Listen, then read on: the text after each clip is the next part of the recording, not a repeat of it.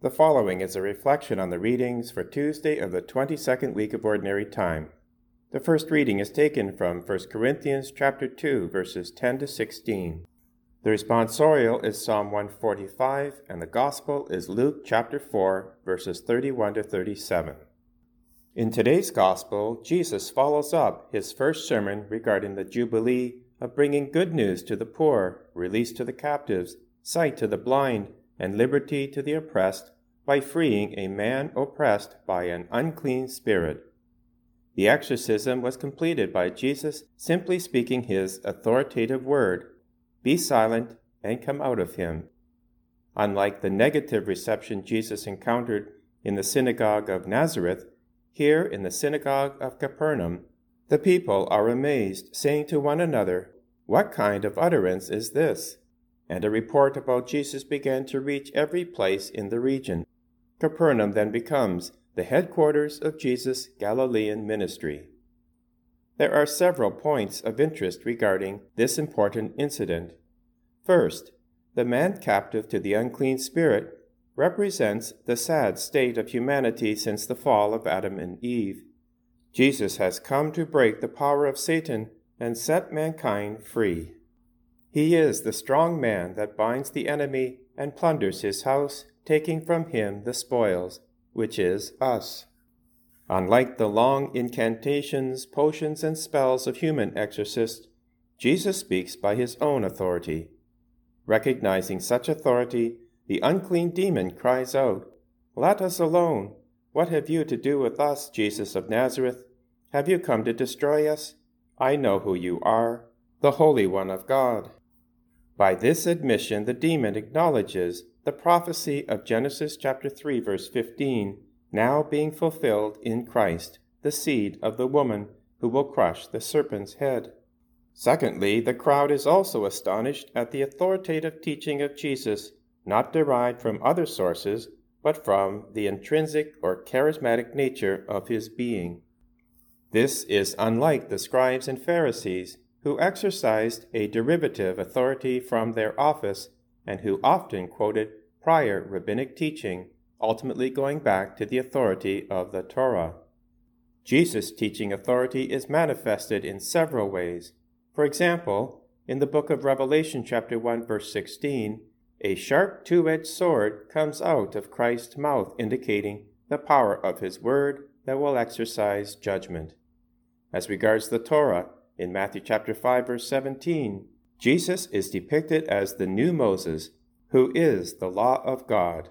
Quote, "You have heard it said, but I say unto you." How does this apply to us? The question is, are we equally amazed? Are we captured? Does God speak authoritatively to us? One test for determining this is how receptive we are to that word, how eager we are to hear it today. Do we spend that quiet time with the Lord in prayer, allowing him to speak intimately into our hearts, to heal us, to work its miracle of conversion? Or is prayer difficult? Are we distracted or cannot find the time in our hectic schedules? How much do we value God's Word? Do we read the Scriptures daily? And not just read, but meditate like Mary did, in pondering it in our hearts, allowing it to take root and change us? Do we consider God's Word, spoken through the magisterium of the Church, authoritative, particularly the moral teachings? Or do we put our own interpretation, making it accommodate our situation? In the book of Isaiah, the Lord says, quote, "This is the one whom I esteem, the one who is humble and contrite in spirit, and trembles at my word." May we have this attitude always, and allow God's word to have authority in our lives, to shape us according to the image of Christ. Thirdly, in Matthew chapter 28, verse 18, Jesus says, quote, "All authority in heaven and on earth has been given to me. Therefore go and make disciples of all nations, baptizing them in the name of the Father and of the Son and of the Holy Spirit, and teaching them to obey everything I have commanded you. And surely I am with you always, to the very end of the age." In the first instance, this authority was given to the apostles, but we also share in this commission, through our baptism and confirmation. In 1 Peter chapter 2, verse 9, we are designated as a chosen race, a royal priesthood, God's own people, to declare the wonderful deeds of Him who called us out of darkness into His marvelous light.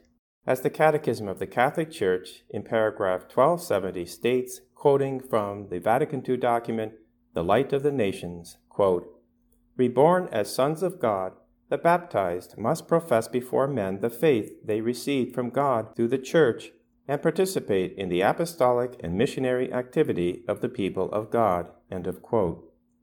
This can only happen if we trust in the authority of God's Word in us, giving our absolute allegiance to its teaching, so that others may be amazed at how we speak and how we act.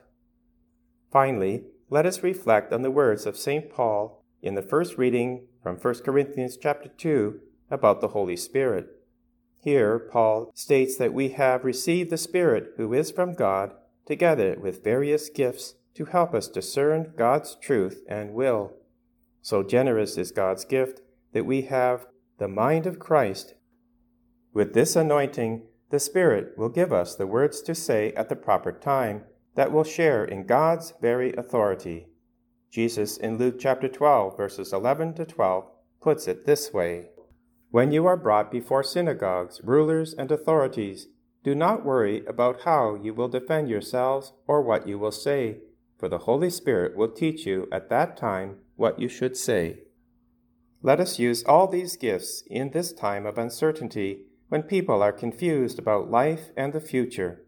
Both in speech and our actions, may we witness the love of God with an authority that is compelling. Let us pray. O God, strength of those who hope in you, graciously hear our pleas, and since without you mortal frailty can do nothing, grant us always the help of your grace, that in following your commands we may please you by our resolve and our deeds. Through our Lord Jesus Christ, your Son, who lives and reigns with you in the unity of the Holy Spirit, one God, forever and ever. Amen.